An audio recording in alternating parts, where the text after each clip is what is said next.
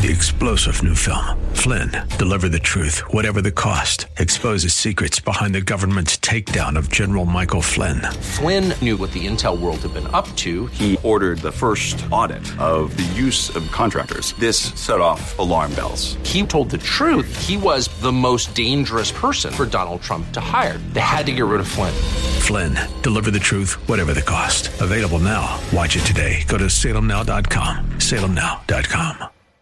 WTBN, Pinellas Park. Up next is Verse by Verse, sponsored by Verse Ministries.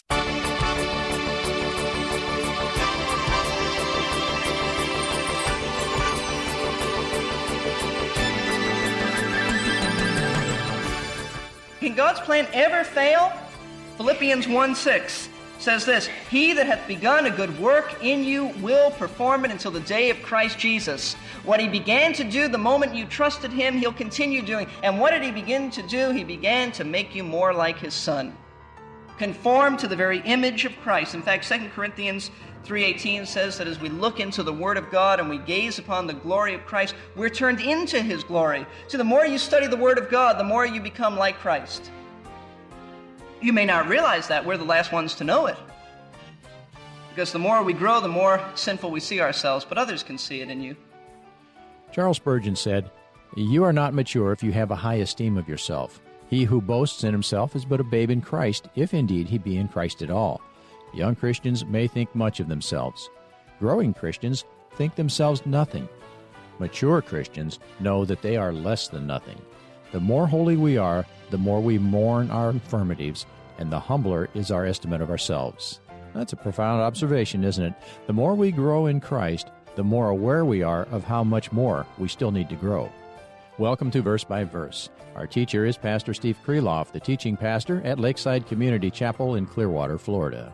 Today is the second day of our study from Romans chapter 8 about God's sovereignty and our security. In verse 29, Paul said, "For those whom he foreknew, he also predestined to become conformed to the image of his Son, so that he would be the firstborn among many brethren." That word foreknew has a rich meaning. Here's Pastor Steve to show us just what a powerful word it is and how it can bring us assurance when doubts start to close in on us. Secondly, the meaning of foreknow or foreknew in the New Testament doesn't mean just to know beforehand. It means to foreordain. When you see this word, think of foreordain. In other words, it's a predetermined, foreordained, foreseen, planned love relationship. That is the meaning of the word, but I don't want you to take it at face value. As much as you might like me, that doesn't build biblical conviction into your life. Even if you trust my biblical integrity, you need to see it yourself. You need to see that is not something that I just came up with. It will build biblical convictions in your mind and in your heart if you see that this is the way this word is used in the New Testament. So let me show you and let me take you there. You ought to write this down. You ought to be taking notes on this, and you'll see how it's used, and we'll let the Scriptures speak to our hearts. Acts chapter 2 is the first place that we want to look. Acts chapter 2 and verse 23, the setting is this. Peter is speaking to the Jewish people on the day of Pentecost, and he's explaining to them about Jesus of Nazareth, who was killed and who rose again, and he is giving them the great message of salvation, and they need to respond to it. And he says in verse 22, "Men of Israel, listen to these words. Jesus the Nazarene, a man attested to you by God with miracles and wonders and signs which God performed through him in your midst, just as you yourselves know. This man, this Jesus, delivered up by the predetermined plan and what? Foreknowledge of God. You nailed to a cross by the hands of godless men and put him to death." Is Peter simply saying that to these people that God only knew beforehand that Christ would be crucified? Is that what he's saying? No, absolutely not. That's why the verse says the predetermined plan and foreknowledge of God, they go together. There wouldn't be any point in saying that God just looked down and knew that godless men would crucify Christ. So what? That's not even significant to where they're coming from. What Peter is saying is, look, this was in the predetermined plan of God and the foreknowledge of God, the foreordaining of God that Christ would die, even though godless men put him on the cross. Divine sovereignty and human responsibility. Yes, men crucified him, but he's saying, men of Israel, It was all part of God's plan. And foreordination is used with the term predetermined plan. Christ's death was planned by God. It was foreordained that he would be delivered by the predetermined plan of God. And if I just want to show you that further in Acts chapter 4, verse 27 and 28. For truly in this city they were gathered together, the apostles are saying, against thy holy servant Jesus, whom thou didst anoint before Herod and Pontius Pilate, along with the Gentiles and the peoples of Israel, to do whatever thy hand and thy purpose, what? Predestined to occur. You see, the death of Christ was planned by God. And so when Peter, back in Acts chapter 2, says to these men that it was based on the foreknowledge of God, he certainly doesn't mean that God just knew ahead of time that it would happen. That's not even pertinent. Certainly God knew ahead of time that everything would happen. Why would you even say? It would be superficial and superfluous. You wouldn't even need to say that. This word is also used in Romans chapter 11 concerning Israel and God's righteous dealings with Israel. Verse 1, Paul says, I say then, God has not rejected his people, has he? Speaking of Israel, has God rejected them? May it never be. For I too am an Israelite, a descendant of Abraham, of the tribe of Benjamin. God has not rejected his people whom he foreknew. There's that word, foreknew. Is Paul simply saying that God knew beforehand that the nation of Israel was going to fall away? No. And you'll see that when we get into Romans 9, 10, and 11. No, his whole argument is that God hasn't rejected the very people that he's chosen. That's the argument. The ones that he has foreordained to be his people. In other words, it is ridiculous for anyone to think that God would set his affection and choose Israel, and set his affection upon Israel, choose them, and then cast them away. That doesn't make any sense, and that's why Paul says it's ridiculous. See, the word foreknow is the same thing here. It doesn't mean God just knew ahead of time. No, he set his affection upon Israel. And Paul is saying it doesn't make sense. He wouldn't cast those away that he chose. 1 Peter uses this. 1 Peter chapter 1, verses 18 through 20. Peter tells these suffering believers, knowing that you were not redeemed, in verse 18, with perishable things like silver or gold from your futile way of life inherited from your forefathers, but with precious blood, as of a lamb, unblemished and spotless, the blood of Christ. For he, that is Christ, was foreknown before the foundation of the world. Foreknown. Is it possible that Peter is merely saying that because God knows everything, he knew before the foundation of the world that Christ would become the Lamb of God? No. Peter's point is that God foreordained. In fact, that's the way most translators translate that word. Foreordained Christ to be the Lamb of God. He was chosen for that sacrificial work on the cross. And let me tell you, this is very important, because if God merely knew, if the Father now merely knew ahead of time, only ahead of time, what Christ would do, then what this is saying is that Christ was working on his own. That it wasn't part of the divine decree working together. And if Christ is working on his own apart from the predetermined plan of God, then I want you to know that's heresy. That's heresy. That denies the Trinity of God. It denies being one in essence. No, it can't possibly be that God simply knew ahead of time and wasn't involved in it. God the Father planned it. That's what he's saying. Christ was chosen in the divine counsel of the Trinity. The Father chose the Son to die for the sins of the world. And the Son had no problem with it, because they do all things together.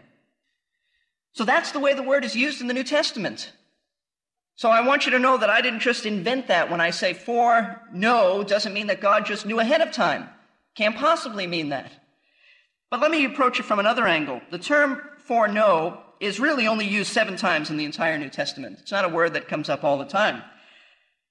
And so we don't have it in a lot of places. But I'll tell you what word we do have that's part of this word. We have the word know, K-N-O-W. Know occurs many times in the Scriptures. And if we can understand what know means, we just put the little word for before it, and we know that it simply means beforehand, okay? Beforehand, to know. Okay, so what does the word know mean? Does it just mean to have knowledge? No, it doesn't. Amos chapter 3. You don't need to turn there. The passage in Amos 3:2 says this. God says, "You only have I chosen among all the families of the earth. Therefore I will punish you for all your iniquities." And the point here is certainly that God wasn't saying that he only knew Israel and didn't know any other tribes or families on the earth. The Lord knows about all other families, but what he's saying is to Israel that he knew Israel in a very special way. He set his heart's affection upon them. In other words, he chose them. You have the same thought in Jeremiah chapter 1, verse 5, when the Lord says, before I knew you in the womb, or before I formed you, rather, in the womb, I knew you. Well, certainly the thought here isn't that God just knew about Jeremiah, but that he had a special regard for the prophet. He chose him. That's how the word is just used. And certainly in the New Testament, we read in Matthew 7:23 how Jesus will say to those folks who claimed to have done all kinds of things in his name, he'll say, I depart from me, I never knew you, you workers of iniquity. The thought here is that he never had a love relationship with them. Certainly he knew about them, but he means I never established a relationship with you. So as you go back to Romans 8:29, whom he foreknew cannot possibly mean that God just knows beforehand about these people, because God knows beforehand about everyone.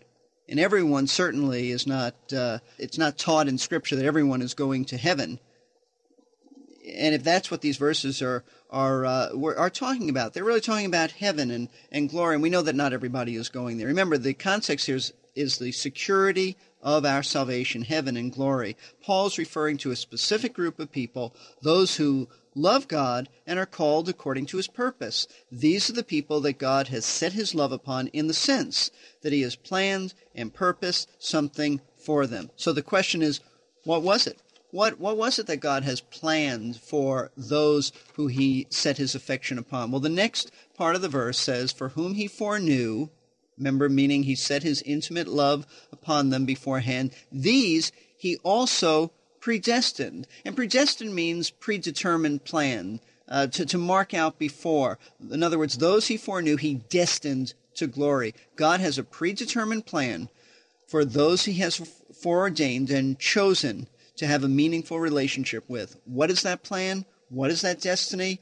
Here it is, to be conformed to the image of his Son. This is the first sphere of the purpose of security, to be conformed to the image of his Son. God's predetermined plan, before you were ever born, before the foundation of the world for that matter, was to make you, if you're a believer, his plan predetermined was to make you like the Lord Jesus Christ. And we're talking about character now. The reason we know that no believer can ever lose his salvation is that God in eternity past chose you and determined that you would one day be like Christ. This is your destiny. God's purpose in saving you and keeping you saved is to conform you to be like his Son in terms of character. Strong language, but absolutely based on the Word of God. How can we lose our salvation if the very predetermined plan of God for our lives is to make us like Christ? Unless we have a small God that can't keep us saved, whose Satan can thwart the purpose of God and sin can disrupt it. Can God's plan ever fail?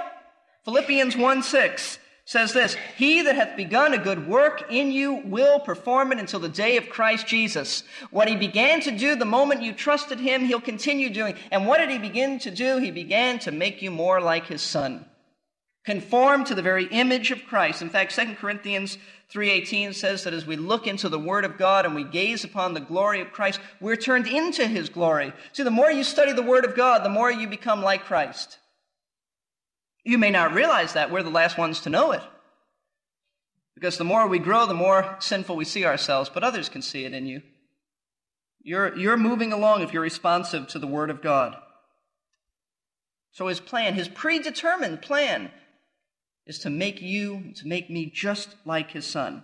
And this will take place ultimately when we're glorified, either at death or at the rapture of the church. And the term conform, by the way, doesn't mean outwardly. We're not going to all look like Jesus outwardly. I mean, we don't look like each other. Thankfully, we don't, right? But we're all humans, and we're part of that family. Well, conform means inward likeness, not outward likeness. You're not going to look like the Lord, and he's not going to look like you, and you're not going to look like Moses, and you're not going to look like, but it simply means that inwardly we're going to be like Christ in terms of character and holiness. And this is our destiny, and it cannot fail. Conformed to the very image of his Son. Do you realize how many Christians struggle with the issue of eternal security because of sin in their lives? I mean, I hear people say, well, if you do this, can you lose your salvation? And what about a murder, someone who commits a murder? And what about this and that? And they look at themselves and they see failure and sin and they see the flesh and they say, how can I ever say I'm secure in Christ? Look at me. But the glory of this promise and this verse is saying that someday we'll be just like Christ. And it can't fail. It just can't. 1 John 1:9 says this, that, beloved, now are we children of God, and it has not appeared as yet what we shall be. Nobody knows what we're going to be. They look at us and they say, those are fools. Christians are fools, and they're utterly ridiculous, and all these things about us. And it doesn't appear what we'll be like. We know that when he appears, we shall be like him, for we shall see him just as he is. And then verse 3 says, and everyone who has this hope fixed on him purifies himself even as he is pure. As you fix your hope on the return of Christ for us, God is making you more and more like Christ, and someday when Christ comes back, he is going to make us exactly like him in terms of inward conformity. Do you realize where Paul has taken us from in Romans? I mean, oftentimes when you go verse by verse, we tend to sometimes lose the larger picture. But let me refresh your memories of where Paul has taken us from in Romans. He started out in chapter 1 telling us we were condemned. The wrath of God was upon us because we rejected the truth. And everyone born into this world suppresses that truth and rejects that truth. And the wrath of God is upon us. And chapter 1 through chapter 3 says we're condemned. We are undone. The wrath of God is upon us. That is the plight of mankind. But as chapter 3 ends and chapter 4 picks up, we see that Christ has been sent by God to die for our sins and our condemnation. He took our condemnation upon himself, and we, if we trust him, are justified from condemnation to justification. And then as we move into chapters 5, 6, and 7, we see that he is sanctifying us. He's given us a divine nature. He's given us the Holy Spirit. We're changed. We serve now with newness of spirit. And then as we move into chapter 7, we saw that we struggle. Paul said, "O wretched man that I am, who's going to deliver me?" Though we're new creatures in Christ, we still struggle. And chapter 8 said, the struggle goes on, it goes on, it goes on, but someday we are going to be glorified. And that's the message of chapter 8. The struggle may be now, and we may cry out, "Who's going to deliver me? I'm wretched. I'm sinful." And Paul comes to us in chapter 8 and says, but you're secure. In spite of the fact that you're a sinner, someday your groaning will cease, because you will be just like Jesus Christ, conformed to his very image. From condemnation to justification to sanctification, all the way to glorification. That's the message of Romans. And that's where we are in Romans. But the question is, why would God do this? Why would he do this? Why would God purpose in his plan and heart to make us like his own Son? Why would he take a broken piece of clay, one born in the fallen image of Adam, and conform it to the very image of Christ in glory? Why? If you understand the answer to that question, you understand the ultimate purpose of eternal security. The first aspect of that purpose was to be like Christ. But why? This becomes really the ultimate bottom line purpose of security. Look at the end of verse 29. Many would pass over this very quickly. I cannot. That he, that is Christ, might be the firstborn among many brethren. The ultimate purpose of our security is not to forgive our sins. Thank God it does that, but that's not the ultimate purpose. It's not to make us happy. It's not to relieve our anxiety. It's not to deliver us from hell. Thank God, those are byproducts. These are really results of our security, but the purpose of our security is that Christ might be the firstborn among many brethren. That may mean nothing to you, so I'm going to explain. The term firstborn does not mean that he was born first. Christ was not born. He is the creator. He is not part of creation. He is not born into this world, and only in the sense that he existed before time and became a man. But he is a creator. He was never created. The term firstborn comes out of the Jewish culture. In a Jewish family, the firstborn held a special position of prominence, priority. In fact, he was the preeminent one in the family. He received a double inheritance. More than the others, he had authority over the family in the place of the father. He was the preeminent one in the family because he uniquely represented the dignity of the family in carrying on the family name. He was the biggie in the family. Of everybody, he was considered the prominent one. And when Paul says that Christ is the firstborn among many brethren, what he means is that Christ is the honored one, the privileged one, the esteemed one. He is the supreme one. Colossians chapter 1 says this. Verse 15 says, "And he is the image of the invisible God, the firstborn of all creation." He is the preeminent one. And verse 18 simply gives us more on that. He is also the head of the body, the church. He is the beginning, the firstborn from the dead. Why? So that he might come to have first place in everything. That's the thought there, that he is preeminent. Not that he just came first, but that he is the prominent one. The purpose of our salvation security, now watch this, it's to glorify the Son of God. Bottom line, ultimate purpose, to give him glory. God chose us before the foundation of the world and destined us to be conformed to the image of his Son, so that, now watch this, so that there would be a redeemed, glorified group of people over which Christ would stand out as the supreme, primary, leading one. God has saved you and secured you, not primarily for you, though he loves you. He did it primarily for his own Son, that his Son might be the first among firsts, a leader amongst leaders. If God doesn't secure our salvation, then we can't be conformed to Christ's image. And if we can't be conformed to his image, then we can't give him glory as the one that stands supreme over redeemed, glorified humanity. Do you see that? That's the point. In other words, he's got to have brethren just like him in order to receive glory and honor from them. And God is going to make sure that there is a redeemed humanity throughout all of eternity, because he wants that redeemed humanity spending all of eternity worshiping and glorifying the one who stands above them all. And if God didn't interfere in our lives and intervene and call us, and before that choose us and call us and keep us, then none of us would ever make it. I've often said that to people who think they could lose their salvation. I said, listen, if sin could cause me to lose it, if there's any way I could lose it, I've lost it. I lost it after the first day I was saved.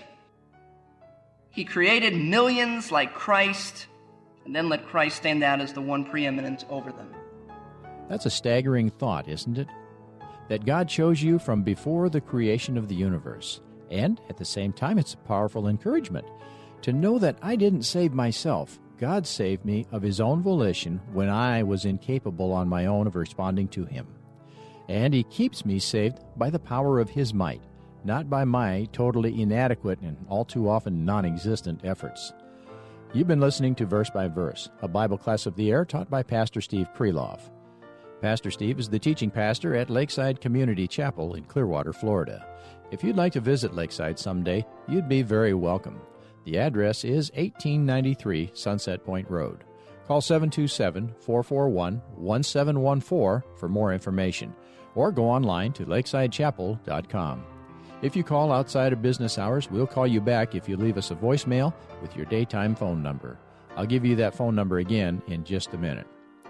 As I said at the start of today's broadcast, we're only in the second day of this series about God's sovereignty and our security. But if you need to catch up, that's easy to do online at versebyverseradio.org. Today's program should be at the top of the message archive page, but if you need something earlier, you can just use your browser's search function to locate the date you need. Verse by Verse is listener-supported, by the way, so we also have a giving page in case you feel led to help us keep these programs on the air. Or you can call Lakeside at 727-441-1714, and we thank you for your generosity. I'm Jerry Peterson. Before we say so long for now, let me leave you with a question to think about. As we've been hearing over the past couple of days, God saved us by his own will and power He keeps us saved by His own will and power, and He is the one who changes us into the likeness of Christ by His own will and power. But why does He do that? Possibly the most common answer given is from John 3:16, because He loves us. But that's not the ultimate reason. Pastor Steve will get on to that in the next Verse by Verse.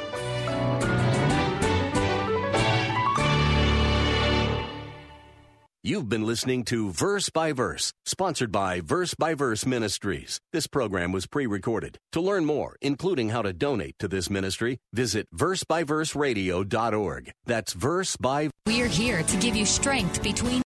3-star General Michael J. Flynn, head of the Pentagon Intelligence Agency, knew all the government's dirty secrets. He was one of the most respected generals in the military. Flynn knew what the intel world had been up to. He understood its funding. He ordered the first audit of the use of contractors. This set off alarm bells.